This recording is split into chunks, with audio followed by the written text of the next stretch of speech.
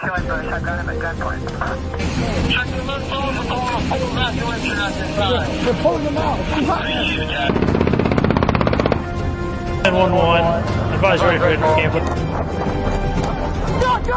God! Welcome to another episode of War Stories. I'm Tom. I'm Chuck. And we are back with part 2. And I'll just get right into it. How are you, Sean? I'm fantastic. I don't know if I'm going to remind the listeners per se.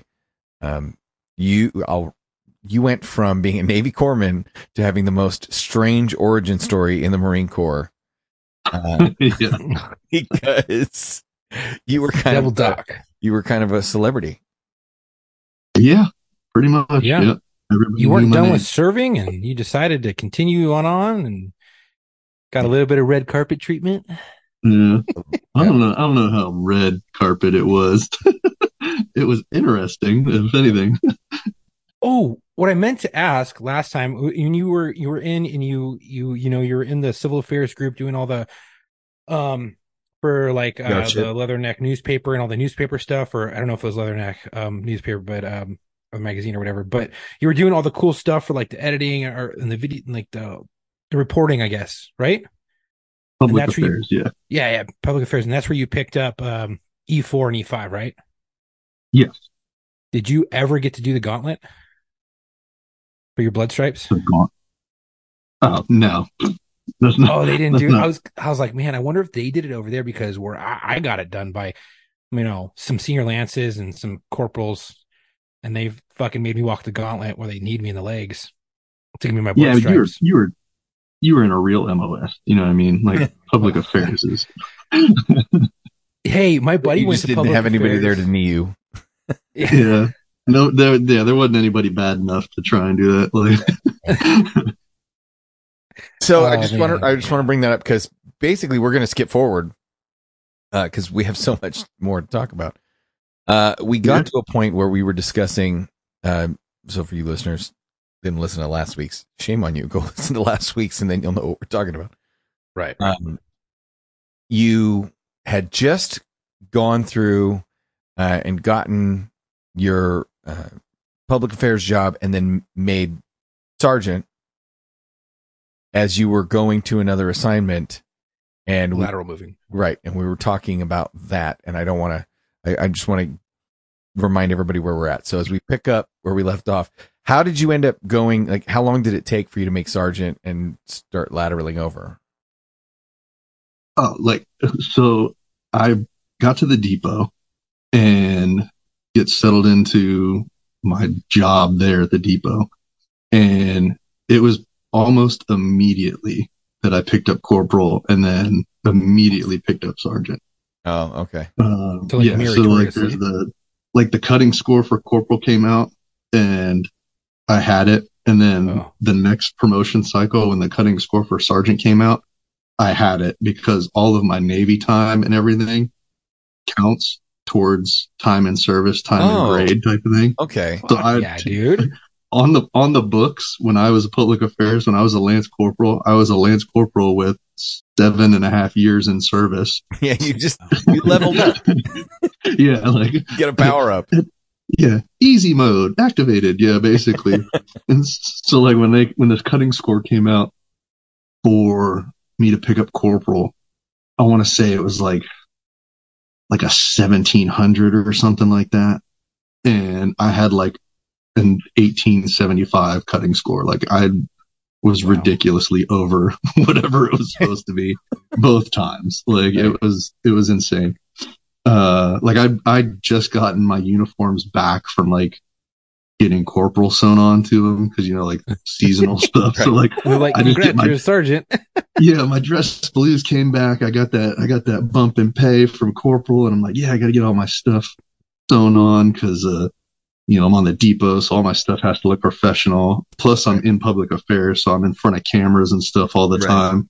So my stuff has to be like ready to go at all times.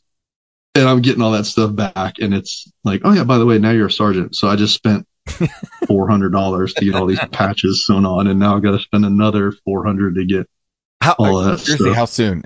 How quickly? Oh, within like 6 months. Like I was a corporal for. Dude. Yeah, it was insane. Like I'm not kidding when I say the cutting score came out. Yeah, I got promoted. The next cutting score came out, and I got promoted. I do have to say when your gunny wants you to promote and that shit comes out, they try to push you so fucking hard, so fast. They're like, "Hey, you're gonna promote." Yeah. My gunny was a scumbag, bro. I hated her. She did not. She did not want me to promote. She did not want me to promote, but she had no choice in the matter because really, like the cutting score was like a 1775, and I had like a 1900 cutting score with everything. So there's no way they could. The only way they could have stopped me was to non-rec me. Oh, that but there was nothing they could non-rec me for. So like it was. Her hands were tied, Chief. Like she was. Oh, that's awesome. Fuck yeah. Stick it to the man. And I would have kept you from promoting if it weren't for you meddling kids. If you'd have just done something, you son of a bitch. Yeah. Like she hated me, man. Like, wow. Then again, like everybody, fuck yeah. Everybody didn't like me. And then when they found out that I was lat moving and I was no longer, I was abandoning the public affairs field to go the tracks. Dude, my lieutenant colonel, he was cool about it because he understood. Like I was like, dude, I don't fit in here. Like I'm not right. Like I'm good at this job. I'm able to do this job. Right. Like I went from being just a lowly writer to being like the press chief and the editor for the paper and all this kind of stuff. Like I knew my stuff, but the culture, like I didn't fit into the culture of like being a public affairs person, I guess. So you mean softer? I was like, yeah, man, go do bigger and better things. But there's a master sergeant that swapped out, like the gunny got retired, and then this master sergeant came in and took her place. And he was a dick. And he thought like, he found out like I was leaving. And he's like, you'll never amount to nothing. You don't know how the Corps works. And da da da da da. And I was like, motherfucker, like I got more ribbons than you. I've been to more deployments, I guarantee. Like, because you got like 2 rows, bro. And like you were like a Desert Storm Marine. Like you didn't do shit. Like, and then by the time the GWAT popped off, you were high enough in the chain that you could send everybody else underneath you, and you didn't have to go. So like you went to Kuwait City and got yeah, bro. Like you were sitting on the Air Force base eating ice cream, Chief. Right. Like don't talk to me about the real Marine Corps. And you were deployed with Marines as a devil doc. Like, I mean, you knew how the Marine Corps worked. Our doc was with us all the fucking time. He never saw BAS. And the moment he did, he didn't fit in there. He fit in more with us as Marines. And he was an honorary Marine in our book. I mean, we fucking didn't look at him any differently. So that statement by his ignorant ass is completely false because you probably understand it more than he does. He's just a fucking egotistical asshole who's wants to throw a big green weenie all over the place. Yeah, he wanted to come in and flop his dick, and I was already on the way out the door, so he had no real power over me because my package had already dropped, and I had already been selected for school packages. And all that stuff. Different. Yeah, like I'm out the door. Like I'm fucking awesome. I got to turn in my gear, and I'm leaving in like a month and a half, and he knew like basically like. Just treat me like shit until I left so that I wouldn't spoil the rest of the team or whatever. But that was the joke on him because the rest of the team loved me. So that kind of leadership boggles my mind. Yeah. It happens too often. It's everywhere. It's an epidemic, dude. Okay. So Sean, it's one of those things that like the good leadership is intimidated by junior leaders that are good leaders. Because they see something, I don't know what they see, but like there's something in me being a sergeant and having more sway over the junior Marines than you being a master sergeant and thinking that, you know, your rank entitles you to like the respect and all this stuff. Like, yeah, I got to respect your rank. I don't have to respect you as a person. Right. And that was his issue is like, I didn't have the rank, but if I said something to the junior Marines, like they would immediately like, jump to and go do whatever I asked him to do without question. There's a difference between saluting the uniform and saluting the man in it. Yep. Yep. Big time. Which I always like, I never really cared about like rank much as like if the dudes that I was with and the ladies that I was with that were entrusted to my care as an NCO, if they knew that I would do anything for them, like I don't care what's on my shoulder. Right. It never really bothered me. I mean, I got forced out as a sergeant, so like. Really? Let me guess. Yeah. The cutting score was so fucking high in tracks that you're just like, I can't fucking promote. Like, or it wasn't even a cutting score. It's a fucking service package. I was up for staff when I got there, but the thing that killed me is that because I lat moved as a sergeant, I was competing with dudes that were trackers from the jump, and I didn't have as many deployments and all that kind of stuff in the MOS field, so I didn't have enough MOS credibility as like the guys that I'm going up against. But I was like, if you pulled up the sergeants' scores, like for sergeants looking to staff sergeant and all that stuff, and looking at time and service and time and grade and all that stuff, I had people beat by like 8 years that were in the same boat as me, because all my Navy time counted for time and service and time and grade and all that stuff. So now before we start talking about the top of the list, the track's top of the list, though, how did you even go? Like, we were talking about you telling your guys over at media and stuff like that you were leaving and they're treating you like shit, but how did you make, where was the decision to go from public affairs to tracks? Was it just because tracks was open and you needed to get the hell out of the community affairs office, or did you specifically seek that one out? No. So when I was a corpsman with 3-6, Kilo Company was the track platoon. So I had operated on tracks as a corpsman previously. Right. So I kind of knew my way around them. Okay. And like I'd been deployed off of them and all that kind of stuff. So I was in the back, like I wasn't driving the thing or anything like that. But it was a familiarity thing. Like I was like, I can go here and do that. And was that at a second? No, I was at third out at Pendleton. Both when you were in the Navy too? Oh yeah, when I was in the Navy, that was second tracks. Kilo would have been attached to second tracks. I don't remember which company or whatever out of there, but they were augmented to us. So we would go and do field ops and deployment training and all that kind of stuff with the dudes over at tracks. Okay, so you've seen Courthouse Bay. Oh yeah. Okay. And what's the river, new river or whatever that they splash into over there out of Courthouse Bay? Yeah. And then we did like gator squares and stuff off the coast, ship ops and all that kind of stuff. So it was all fun, all familiar stuff. And it was one of those things, like I was just like, when I went to tracks. Well, when you were first there as a doc, and then when you went there. Oh, when I was there as a doc, that would have been like 2003 through 2005. Sure. 2006-ish. I bet when I was up there. And then, like I said, 2006 to 2007, I was at the hospital in Gitmo, and then got out 2007, went to the Marines and whatnot. But yeah, getting to tracks was weird too, because I'm going to the schoolhouse as a sergeant to learn the MOS. So that was a whole nother thing. It just kept going, man. Like every time I found myself going, it was always like, "What are you doing here?" Like, I was gonna say, it sounds like every time you turn around, everybody's like, "What the fuck are you doing here?" Dude, you know what's funny? Every turn that I made, it was, "Who are you? Why are you here? What did you do? Did you get demoted?" Like something ridiculous, you know? Like, you know what's funny, Tom? Yeah. Oh, I didn't. If you I was just waiting for you. What's funny is that Sean and I, and he mentioned it last time, I just didn't say anything, but we were actually in boot camp at the exact same time. Wait, you guys were going through base? Oh, a month off. Yeah. Okay. Yeah. So he was a class ahead of me. At the other. So he was I was Delta Company, and I don't remember which one you were. Were you Bravo? I'd have been Alpha. Alpha. So he was an Alpha Company. I was Delta Company, like 1038 or some shit.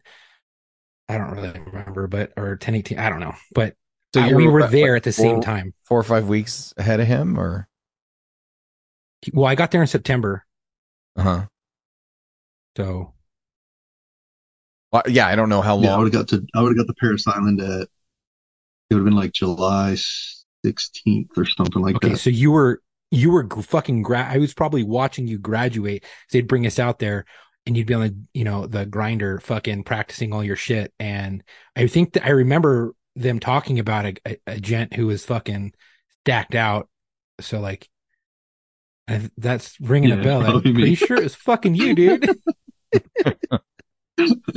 It was funny. It was funny walking across a parade deck when we graduated, and everyone has like one ribbon because you get like the national defense like gimme ribbon, right, and the then participation ribbon, my ridiculous amount of ribbons, and I'm like I was just one of the like I was like first squad, like third person back or something like that is where I ended up falling in line. Right. Squad and so I was like, it was like the guide, then like two people, and then me.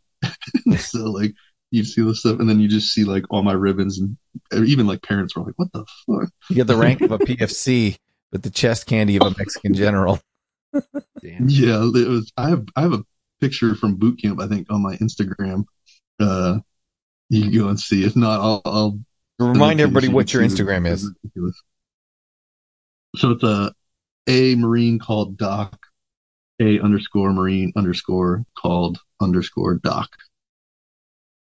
There you go. And that's kind of, well, yeah, tracks was fun, man. So you when you go to tracks, you're familiar with it. You're like, shit, I got to get out of foreign affairs. I know tracks. That's cool.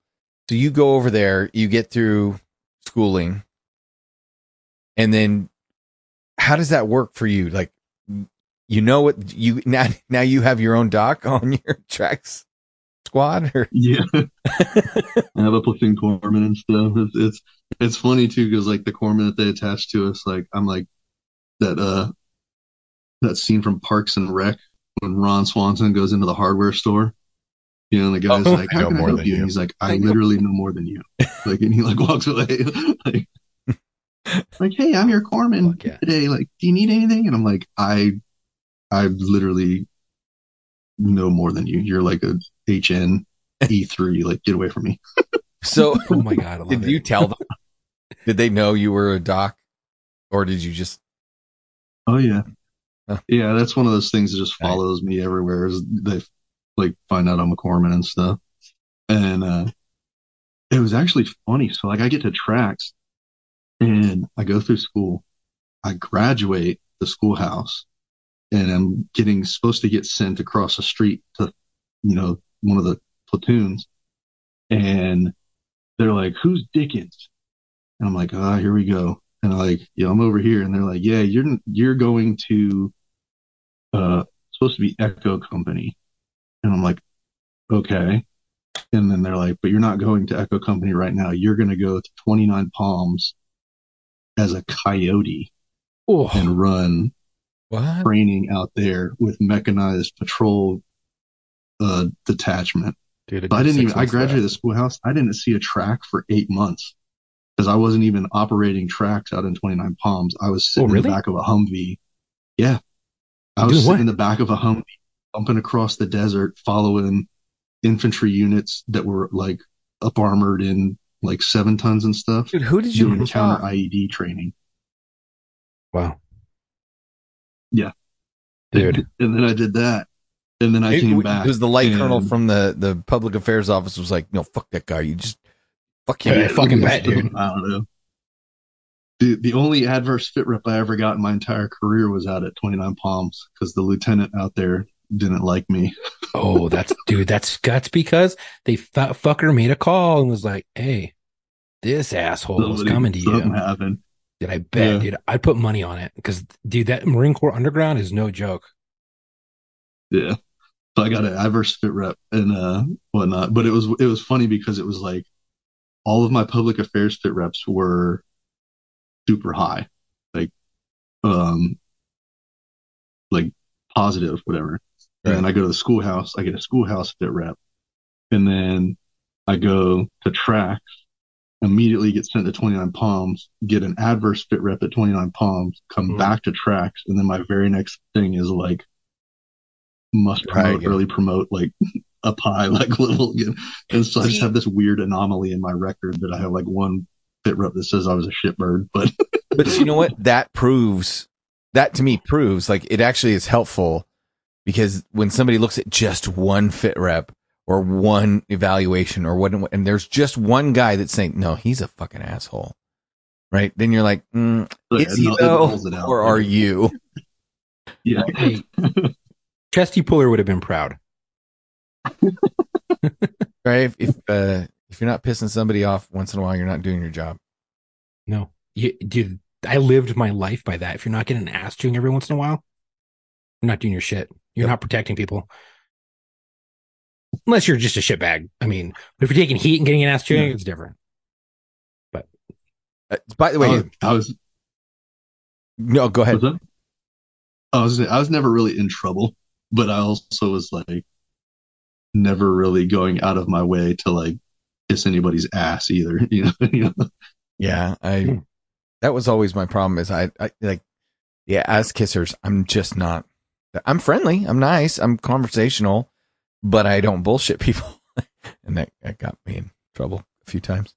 I have a question for you, Sean. Now, you went into the Marine Corps, and you know they really wouldn't fuck with you on field days, and you had the option, the ability to see what a Mainsider's field day looks like in admin, right? Kind of to going into the combat arms MOS of 1833 track crewman.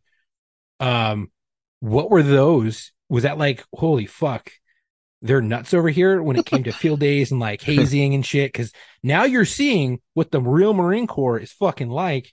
And did it make you smile? Oh yeah, dude. It was like being home again. I was just gonna say, yeah. When I was with the infantry, it was like, it's Thursday. Every piece of furniture better be on the catwalk so you can mop your floor. Like Chinese field day and shit. Like, and so going to public affairs and it's just whatever. And then going back to tracks, and it was back to like, your fucking bed better be outside. Like, I was just like, fuck yeah, dude. I'm home. Like, I'm back in the Marine Corps again. Remember when I asked you about the Wesley Rice, the instructor at the schoolhouse who ended up losing his life because the crewman who was driving the fucking track used the hand throttle and fucking pinned it and sunk the vehicle in the jetty. Yeah, and then he fucking passed. He was when I got to second tracks in the fleet out of Courthouse Bay. He was my my NCO that I first met, and he was an asshole, like a fucking dick. And I got there on a Thursday on a field day, and we stayed up till 3 a.m. till he passed out drunk and never came back to check our room. And then we woke up. We're like, I guess we're just gonna go to bed. Slept an hour and a half. Woke up for fucking for morning PT. And I was like, dude, what the fuck? Is he ever gonna check our room? So, and that was it's just. Bitch, like. Yeah, that was basically it. Welcome to the fleet, bitch. You get there and you're hearing people fucking fresh meat, and I'm like, what the fuck is this? So I just wanted to ask, like, fuck, like, what was it like just getting there and just being immersed in all the fucking craziness back in the Marine Corps again? You're just like, yeah, I fucking love it, dude. This is great. It was awesome. Plus, I went back as a sergeant. So I didn't have to deal with any of that crap. And at that point I was married, so I had like my own house over in base housing. So I would have to come over and like monitor the field day and stuff. And I would show up and it'd be like, I'm showing up with, and it's like the corporals that live in the barracks, and I'm like, make it happen. I'll be back in 45 minutes. And then you just hear them like, you fucking hurt. Get up there, goddammit. Like, and I just let my corporals do shit. Like, my job is not to sit here and white glove your stuff. That's the corporal's job. They're the ones that should be fucking you up because your thing is still dirty. And then when I come through, because if I come through and everything's still dirty, it's because the corporals failed. So I'm fucking the corporals up, and they know it because I was a dick if you didn't do like what you were supposed to do. Like, I was one of those sergeants. Like, I was super fair, but I was also super firm. You know what I mean? Like, if you're not doing the standard, you're gonna have a rough time. Like, if you're doing the standard and I tell you, hey, this is what needs to get done, I'll be back in 30 minutes. It better be done.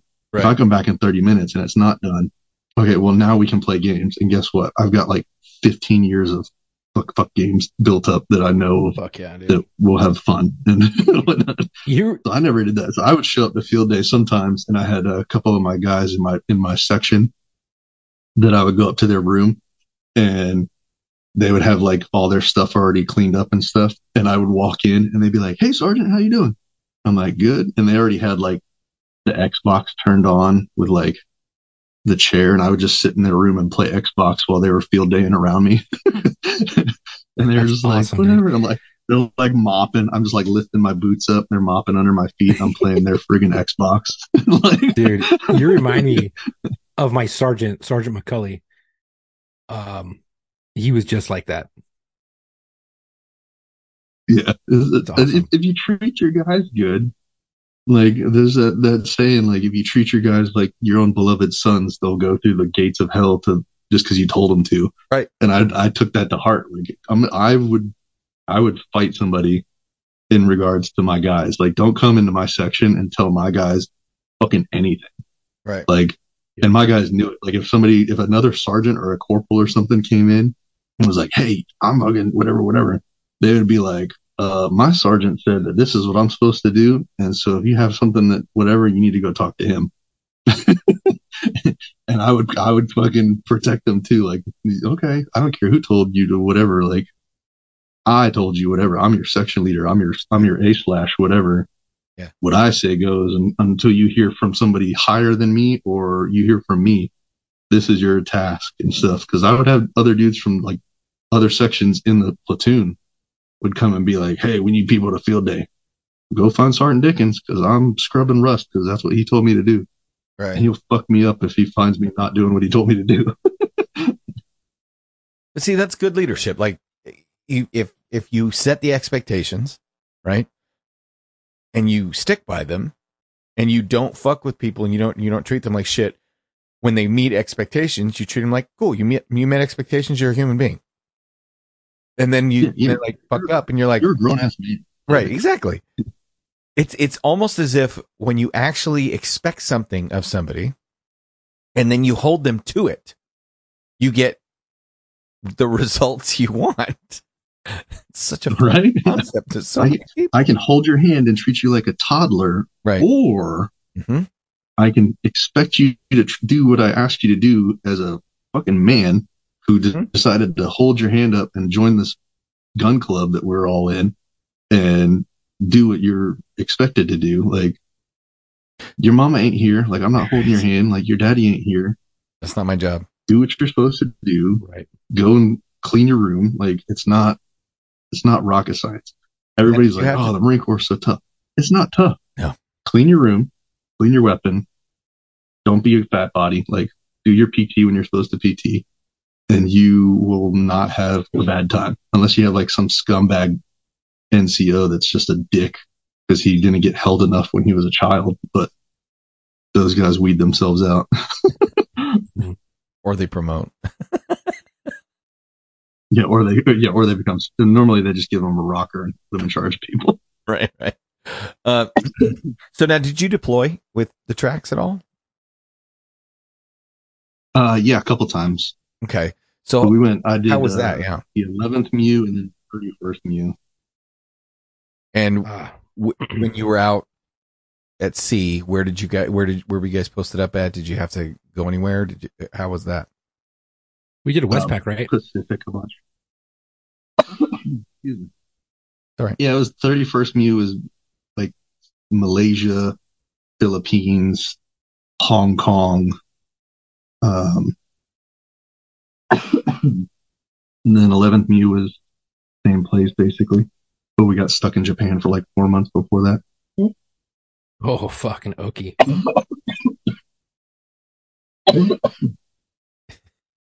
Let us know if you need us to send help. Yeah, I'm dying. I need a Corpsman. Okay, so you ran basically, even though they were both one was they're different MUs, you went to the same general area.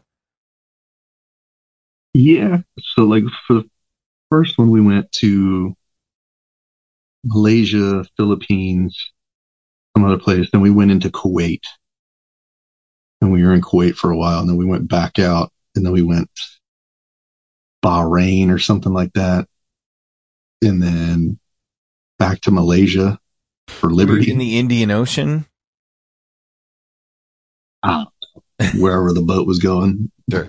I was too busy in the well deck making sure my guys were busting rust and doing all that stuff. That well deck, dude. Oh. Yeah. And then the 11th Mew, we went to Japan for a couple months and got whatever, and then went out. Yeah, and so how did you get stuck in Japan? Like Pacific Islands and stuff. How did we get there? I know. How did you get stuck? Well, I know how you got there. How did you get stuck there? Oh, well, like for whatever. So like the 31st Mew, we went out and then like took our tracks, drove out into the ocean, got on a ship, and then we were just on the ship.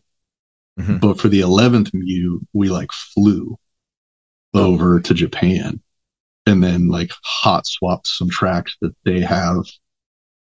Was it First Tracks? I think is in Japan. Yeah.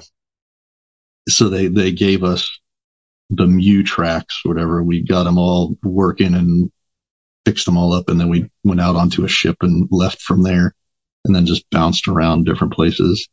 Oh, so it was just like equipment prep time that you needed. Yeah, basically for like the first couple months, because we had to like make sure all the tracks worked, and then we had to do some training over there with the grunts and stuff, and then we also had to put on the EEC armor on the sides of the tracks. Like they made us swap that out and put new EEC armor and stuff on, and then we were able to go get on the ship and go on our deployment. So it was funny because that deployment we went to Cambodia as a libo port. We were like the first U.S. service ship to dock in Cambodia in like 40 years.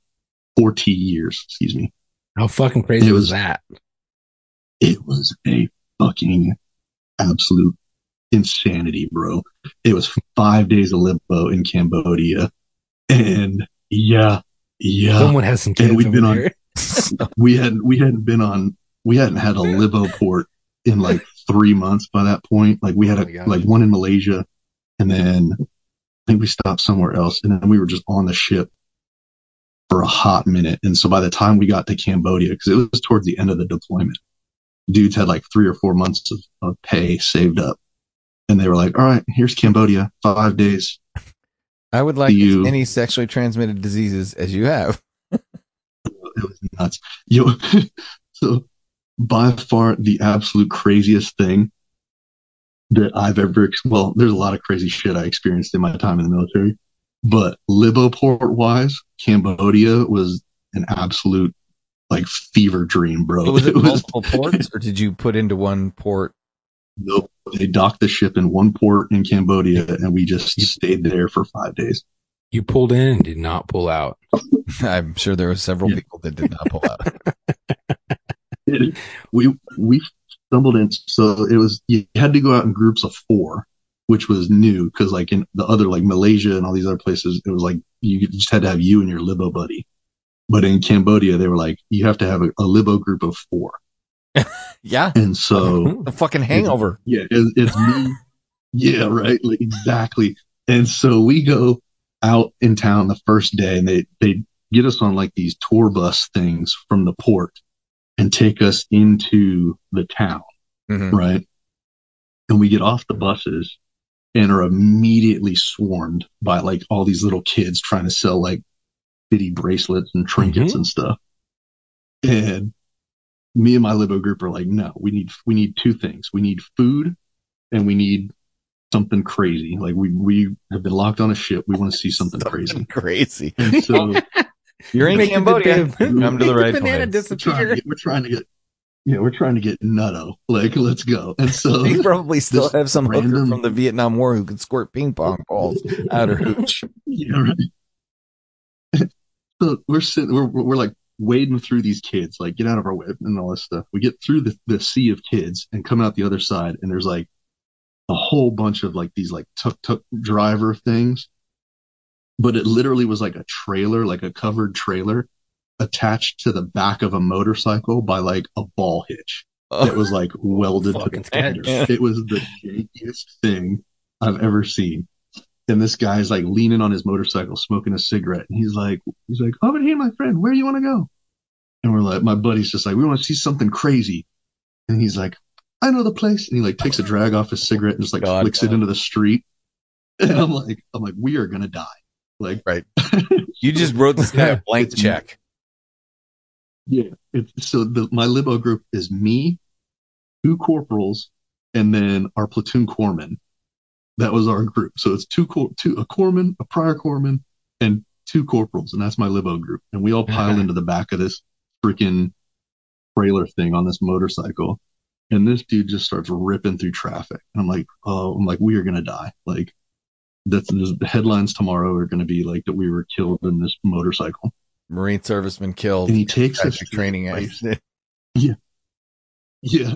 He takes us to this place and he just pulls into this parking lot and stops, kills the engine, hops off the bike and just starts walking away. And like, we're just like, what the fuck? And then he just like turns and he's like, come on, like waits for us to come on and follow him. And so we're like, all right, whatever. But we follow him into this thing. It's like an archway. And we walk through the archway and it was basically like this janky reptile house that had like snakes and stuff that looked like if they had hands, they would have killed themselves, like in cages, like, and like it was just run down.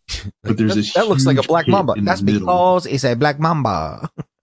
Yeah, he's like, that's a king cobra. Like, that's a king cobra. Very good to eat. Yeah, and so, but the thing was, it was an alligator farm / reptile house, and it was a restaurant. And they had these tables that were like hollow, and there were like snakes in the center of the table. What the fuck? I'm like, yo, I am Tropic Thunder. Yeah. Yeah, I'm like, I am not eating here. Like, this is not going to be a thing. You want to watch Simple Jack? Like, yeah. Yeah, he's like, we're not eating here. The rest of the group's like, we're not eating here. But the guy's like, follow me. And like, he takes us around this thing and he takes us over the pit. And there's like 20 or 30 crocodile things in this pit. Jeez. And he's like, wait here. And then he like walks across this bridge, talks to this other guy. That guy comes over to us. And he's like, $10. And we're like, what? And like my platoon corpsman just hands him a tenner and is like, here, like no questions asked. I'm like, you have 0 survival skills, bro. Like, what is going on? We're gonna see some crazy shit. Walk in, they're feeding like people to the alligator. It's gonna be great. I don't fucking care. Yeah. So hands him the $10. This dude turns and fucks off. And I'm like, I think you just got robbed for 10 bones, man. Like, whatever. And we're sitting there for probably about 5 or 10 minutes. And we're like looking around at all the sad animals and stuff. And then that guy comes back and he's got like Walmart plastic grocery bags in his hand. What? And comes walking over to us and he holds them out in front of him and he's like, here you go. And it takes us a second to process like what's going on. And there's like live chickens in these Walmart bags. The fuck? He's like, live chickens? Yeah, he brought like 3 or 4 Walmart bags full of live chickens. There's probably like 8 chickens in these bags. And he's like baby chicks, like they're still yellow, or like big white fluffy, like no, like full grown chickens. Oh shit! Like full on big chickens. Grab him by the neck and throw them in. So you grab him by the neck and throw them in the pit with the alligator. Yeah. It was like, and just like kind of thumbs over the rail into the crocodiles. He's like, you guys feed them. Okay. And we're like, to be fair, fucking way. When you go to a petting zoo, they have the little vending machines where you can put in a buck and get some chicken feed and feed the chickens. So it's only fair that if there's an alligator or a crocodile petting zoo, that you get to do the same thing. Yeah. And it was so like we stood there holding these bags, like looking into them at these chickens for probably a good minute, like trying to process what the hell just happened. And then finally one of the guys just reaches in and grabs a chicken and hucks it over the edge, and the ensuing just visceral bloodbath of this chicken getting ripped in half. And like we all kind of stand there and go, holy shit. And then one of my guys is like, that only cost us $10 American. And then we're just like hucking these chickens over the fence and into this thing and watching them get ripped apart. And it was insane. Like, gators are like missing the chicken, but then they're landing on another gator. So then they're fighting and spinning around. It was complete chaos. Yeah, feeding frenzy, right? For like 5 minutes. And then we were just like, all right, we're out of chickens. And then our driver's like, all right, follow me. And we left and got back in the Deathmobile. And he took us to a restaurant that ended up being like the hub of the rest of the time we were there in Cambodia. That was your operations. Yeah, it wasn't just ours. It became like the entire deployment's base of operations, because we walked in. Safe meeting spot. This is called the Monkey Republic. What? Okay. And we walked in, and it's kind of like this open air bar restaurant kind of a thing. It's got high tables, it's got low tables, it's got a bar to sit at, outside seating, like a patio and everything like that. It was a nice place. But on the wall, when we walked in, there was like a scoreboard on the wall. Okay. And we all kind of see it, but we don't really like pay much attention to it. And it's like a chalkboard kind of thing. It's got lines, and it's got like columns with like tick marks and numbers and all this stuff in it. So we sit and start to get our food, like order our food. And then I got to go to the bathroom. So I'm like, walk past this chalkboard thing, and I look at it and take like a good look at it. And it's got countries listed down one side and then numbers down the other side. What? And at the top of it, it says Jaeger shot $1, Jaeger bomb $1.50. And so I stopped the waitress, and I'm like, what's with the board? And she's like, oh, anytime you do a Jaeger shot or a Jaeger bomb, it goes into the scoreboard, and that's your score. And then at the end of the month, whoever has the highest score on the scoreboard, like, we erase it and start over. And whoever had the highest score, whatever country, there's a hostel that's attached to the bar. Anybody that comes in and stays in the hostel that's from that country for like the first week of the next month gets all their like food and drink for free or something like that. I think you're going to say gets a hooker. Oh, yeah. So no, yeah.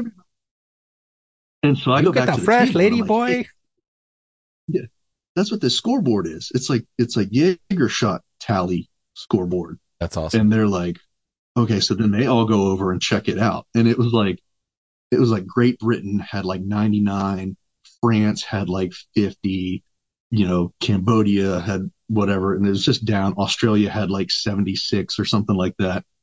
Going through, like, the Netherlands had 2, like whatever. And then USA had like 45 or something like that. And I literally watched the moment when my Libo group, like, all of their wheels like synced, and they processed what we're about to fucking win. They had to do. And I'm like, oh God. And one of my guys, Corporal Bush was his name. He's like, we didn't win 2 world wars to fucking lose at the Jaeger scoreboard. And everybody's yes, like, goddamn right we didn't. And I'm like, oh, here we go. So they start telling anybody from the detachment that comes in, like the deployment from the boat, they see Marines, hey, Jaeger shot, scoreboard, blah, blah, blah, and they hash out the whole thing. By like the second night, the entire ship knows about the Monkey Republic. Oh, all right. Fuck yeah, dude. It's in the thousands. The first night, we were at 45 when we walked into the bar. Okay. When we left that evening, we were at 415. I was going to say, dude, 500. Oh, yeah. Like 415. Oh. When my Libo group left. That's what the boat said. Fuck, dude. That's a lot. The next night, when we got to the bar, because we slept in a little bit, went, got breakfast, and then went out in town. By the time we made it, we stopped at the Monkey Republic just to see.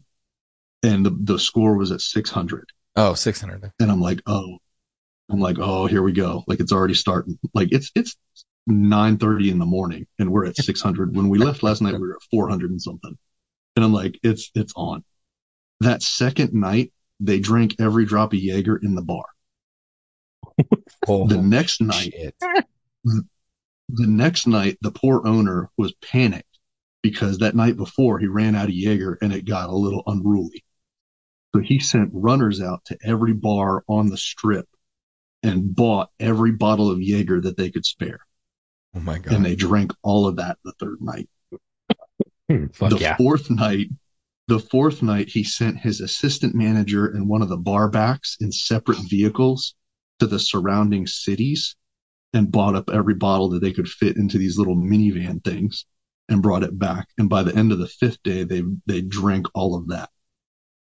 Wow. And it was insane. By the time we left on the fifth night, it was at like 5,743.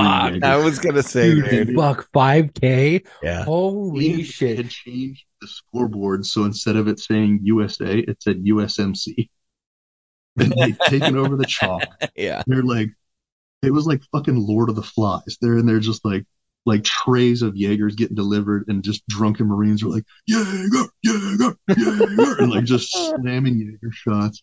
And I'm like, this is the downfall of civilization. Like, this is ground zero for like these guys are de-evolving over Jaeger shots. How many of those the poor females in the bar got with some Marines? Oh, I'm sure. Yeah. Like, well, there was sailors and stuff from the ship that were showing up too. So there's like sailors showing up, and they're like, they added like U.S. Navy in there. Oh but no! It had like a couple hundred, and like the Marines would go over and like erase it off the board and be like, "Fuck the Navy," and then just like slam Jaeger. Oh my God. See, boys and girls, you too can have this kind of fun. Yeah. Join the Marines. See the world. Get drunk in foreign ports. Okay, I'm gonna pitch this idea right now. Y'all don't get it over at Marine Corps headquarters. You need Sean. Go call somebody back at Public Affairs and explain to them the power of advertising on our podcast, because we do more by telling stories like that to recruit fucking Marines than any goddamn commercial can. Because if you don't want to join the fucking Marine Corps after hearing about drinking Cambodia and all the surrounding areas dry of Jägermeister in 5 days, if you don't want that kind of excitement, I can't help you. Yeah, teamwork makes the dream work, guys. It really does. If I would have known about the booze cruises like I do now, back when I was a boot, dude, you would have. I would have fucking on given your my second left rehab nut. stay. I would have given my left fucking nut to go on a Mew. There was a hostel area that was down on the coast, like right by the beach, and there was a hostel complex thing for sale.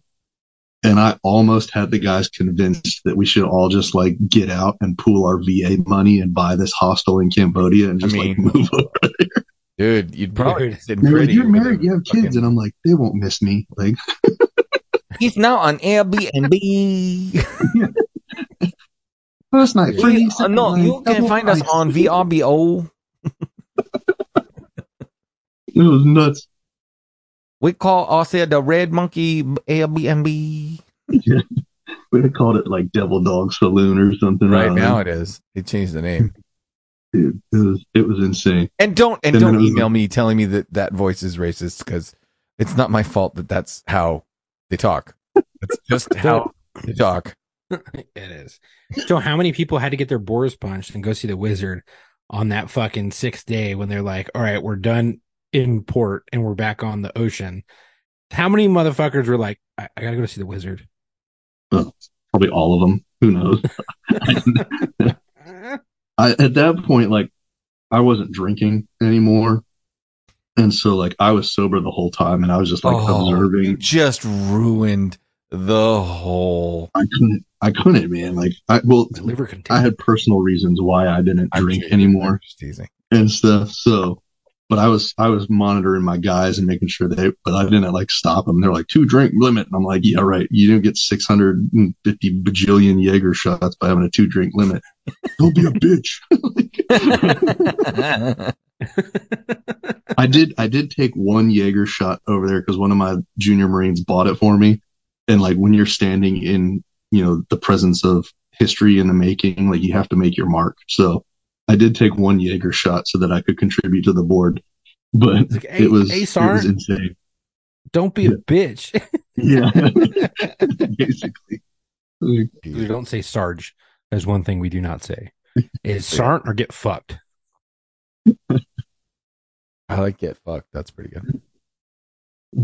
Oh, that's awesome, dude. That's awesome. And so, and all your other parts of that Mew, was there anything that was crazy like that in any other Libo ports, or like any crazy fights or anything like that?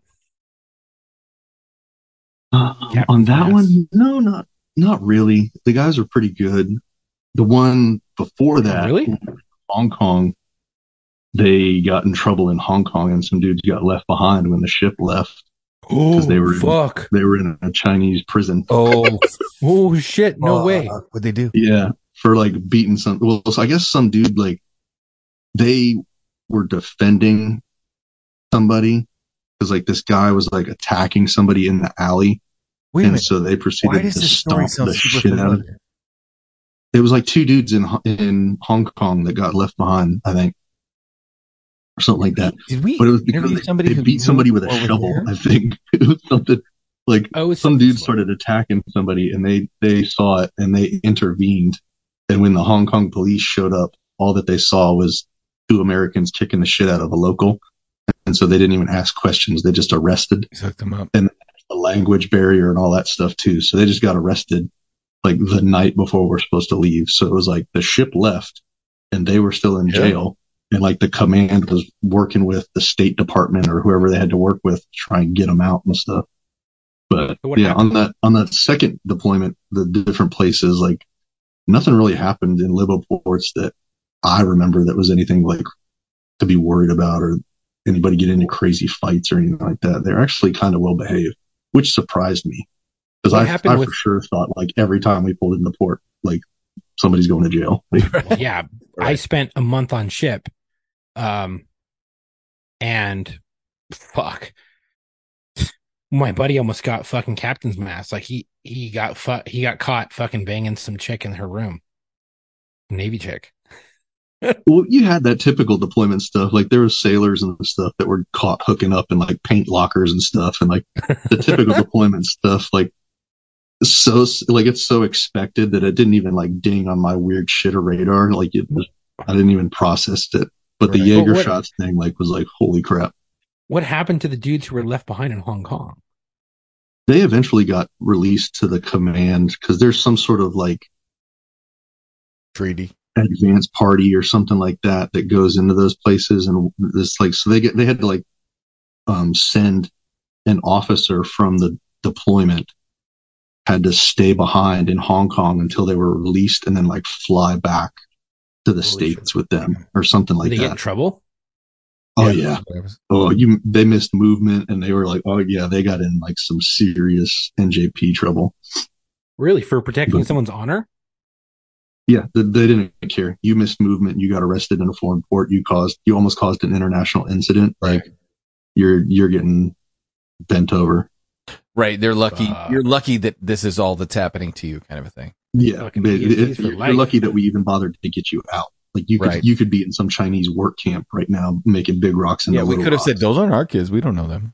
Yeah, like no speak English, and then just left them there. Yeah, like but they got out, but they did not have a good time when they did get out. Yeah. Fuck, dude. No, Tom, we had something similar that happened, but it was not protecting someone's honor. It was just beating the shit. It was robbing and beating the shit out of someone. Is that what it was? I remember we heard a story about a fight and the guys got arrested, and I wasn't sure if this was the same one.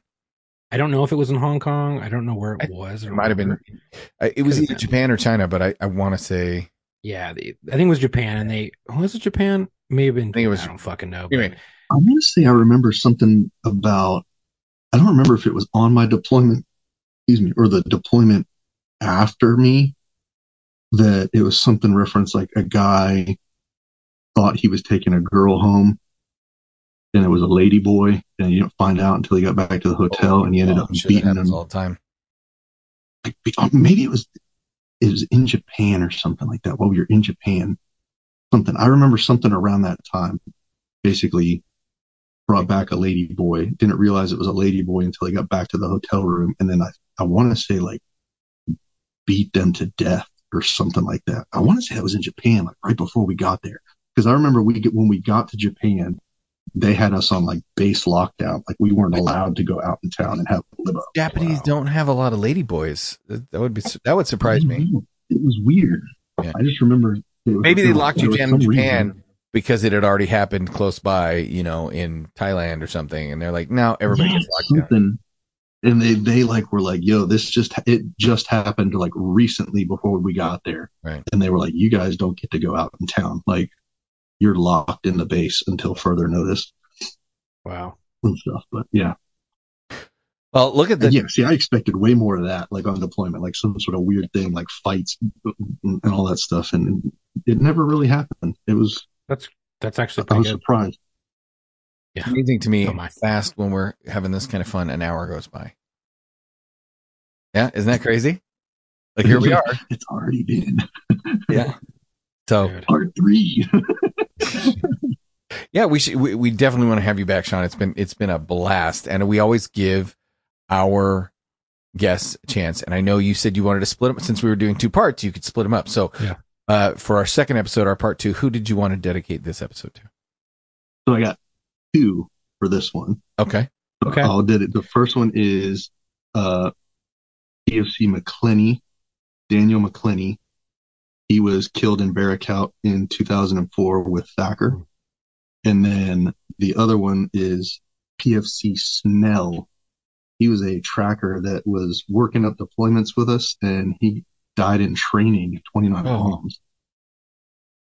He had a rough one. That was a rough one. He was in the back of an AAV with the Miklik, the mine clearing. Yeah, that's mine track thing. Yeah, like it shoots like this big rope of C4. Big rope of C4, yeah. 1,730 pounds of C4. Yeah, and I guess there's some sort of safety pin that didn't get pulled or something like that, or something happened and the safety mechanism didn't disengage, and so it's basically like a rocket burning in the back of the track, and it lit the fuel tank on fire and all this stuff, and he couldn't get out of the back in that one, so that one was rough.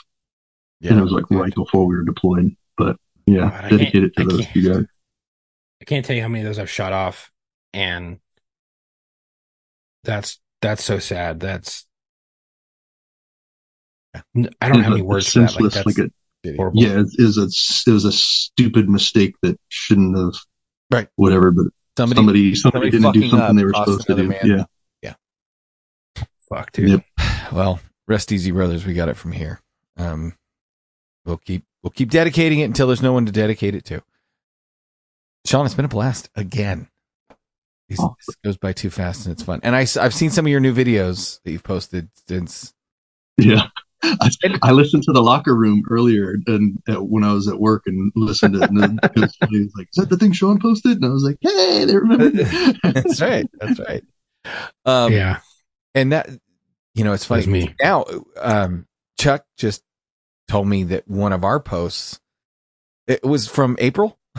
Right? Fucking from April, bro. So when we were talking last time, I was like, we've never had a post go past like 20,000 views. And next thing I know, fucking like 4 days later, I'm getting blown up on my phone. Yeah, me too. Tom. Like, what the heck is happening? Dude, it was like 60,000. Then it was like 100,000. Then it was like 150,000. Then it was like 200,000. Now it's like 250,000 views with like 20 something thousand likes and fucking like 17,000 shares or some crazy shit. I'm like, dude, it's the algorithm. I just muted it. Yeah. I'm looking at 22.7 thousand likes. The video, 13.5 thousand shares. Yeah. The video was basically something that reminded me of something that happened on patrol when I was working as a cop. Right. Because I'm off injured. And basically I had a guy run from me in a foot pursuit, tried to jump through a window, but bounced off, and I fucking tackled him. We got into a little fight. It was into custody, whatever. So when I saw this video, it was basically in like a hotel or an apartment. It was a hotel, and the copper goes there, comes in contact with this dude, and gets him in a firm grip on his left arm. He's like, "Hey man, don't tense up, don't tense up." And the fucking guy runs, and the cop just goes, and he tries to jump through the fucking sliding glass window, but he bounces off and fucking falls back, and he's like, fuck. I just sent you the video from our War Stories account, so you can check it out and see what we're talking about. But it seems to be the part that everybody loves the most about it, and admittedly, understandably so. There's three components. Well, there's a couple of components. The guy runs. Well, just watch it. Go ahead. if you've got it. But the guy runs. And he hits the window, and then the cop's like, "Where are you going, man?" Like, yeah, and but the noise the suspect makes when he hits, and where are you going, man? The cop giggles. I wish I had the fucking foot pursuit video. I wish I would have saved it because I was rolling camera, but I didn't, and I didn't record it. It's against policy. But there were so many people recording it on the street when mine happened. Don't tell me. Guy fucking jumps in the air. He's a parolee. He's a fucking parolee. He doesn't want to go back to prison. Just fucking ADW'd his mom with the fucking at knife point. Right. And threatened to kill her husband. And he sees me chasing after him because I fucking found him. And he jumps in the air and screams like a little fucking girl. I wish I could get that fucking film because it was awesome. And when I looked at everyone, I was like, hey, you guys got any like film? Like they're all construction workers. And they're all like, nah, we didn't see shit. And I was like, I appreciate it, but I really want that fucking video. Like I really do. Like I really want to see it. I want to relish this for the rest of my life because this guy's a straight asshole. And he screamed like a little bitch when I fucking chased him. Oh, it's amazing. And dude, it was fucking amazing, but I'm never going to see that video. Maybe one day in like 10 fucking years, it'll surface and going viral. And I'll be like, that's fucking me. That's fucking me. I hope so, but who knows? We didn't have body cams, and I kind of wish we had for a couple of incidents because I would have totally downloaded the footage and saved it into my like personal GWiz file. And one of them, I remember I had just come back from Narcs, and Sarge, if you're listening to, well, shit, you're a lieutenant now. You're not listening to this. You get sued for listening to it. So, the rookies had found a tweaker and they were chasing him downtown through the old parts of downtown. And there was a couple of brick buildings that literally date to the like late 1800s, early 1900s. And they're chasing him through this little narrow alleyway. And I know exactly where it goes out. So, three rookies on foot. I drive my police car, 2 more stores down and jump out, and I run the back alley knowing eventually it's going to hook around and connect. And so he's coming down the back alley. I'm hooking the other way. He's looking for them. He's not looking for me. And I just drop him coming, head on like a Mack truck, put him on the ground. The rookies start running over, and I don't see anything. I just see the rookies, of course, swarming on him. So I just clothesline this dude. And I just leaned in and I said, welcome to Atascadero, motherfucker. And my sergeant was like, did you just welcome him to the city? Like, you heard that? Dude, I forgot I was mic'd up. Like, right. But you know what? I mean, I knew a guy, he arrested a dude in the middle of the street, stood over him in the middle of a major intersection and screamed from at the top of his lungs, welcome to Sheriff Mart, motherfucker. After he just, I worked in a county that was a little cowboyish sometimes. For I sure. don't tell any of those stories. Well, no, that deputy's gone. He's not a deputy anymore. So, yeah. Cameras are cool when you want to save the video. They're really shitty when you want to get burned by your agency. They like to fuck you. Yeah. They like to fuck you when no citizen complaints happen. Now we're on a whole like, other episode. We should. Fuck, dude. Sounds like that. So, I'll keep going. I don't give a shit. I would like to have you on, and I know Tom would again. I think that you have some more stories. I think it'd be great to just shoot the shit, and I think that listeners would love it. I think so if you're open to it, I think we should have you on again. I think we should do a lot. Like we should do a live stream with the three of us and like see if we can set up after we get our, because we're working on doing live streaming with Locker Room. But I think it would be beyond just doing a third episode, I think it would be really fun for the three of us to sit down and do like an Ask Me Anything where we just let people do a live stream chat and they can just ask us questions. We should try to see if we can set one of those things up. I'm down. I don't care. Yeah. It'd be fun. We got to figure out our fucking tech stuff, but yeah. Well, I have to send people some cameras apparently because I'll buy one. I was going to ask you today. Send me the link again. I have to buy one for the Zero Limits. Oh, I just gave some shit away. That's a sneak preview. All right. Well, Sean, again, appreciate you coming on. Why don't you tell them what we've got? Well, hey everyone. Thanks for listening. If you like today's podcast and the content we provide, please help us out by rating and review us on Apple Podcasts or Spotify, or really whatever the fucking platform you listen to or subscribe to. Our podcast is available on all major podcast streaming platforms. I've had a little bit to drink, as well as on YouTube. Reviews and ratings are how this fucking podcast platform decides what to recommend. So your reviews really help us grow the show.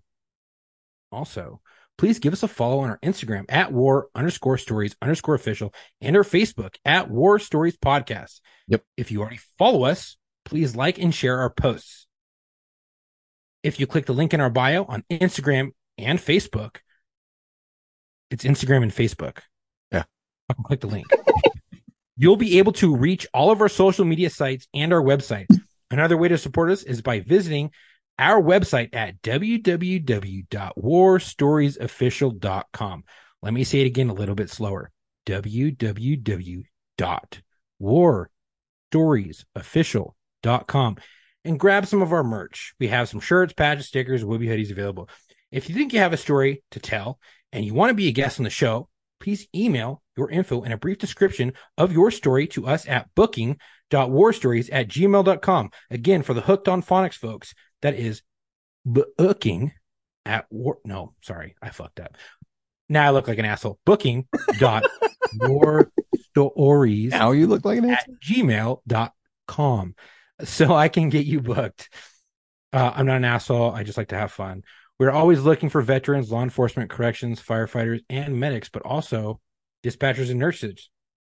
If you have a friend who you think would be a great fit, let them know about us and give them our booking email. Again, thank you for the support.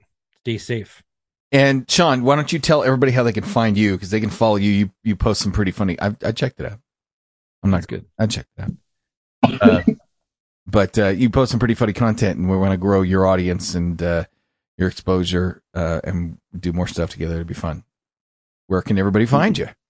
Yeah, so Facebook and Instagram, it's all the same thing. It's a Marine called Doc.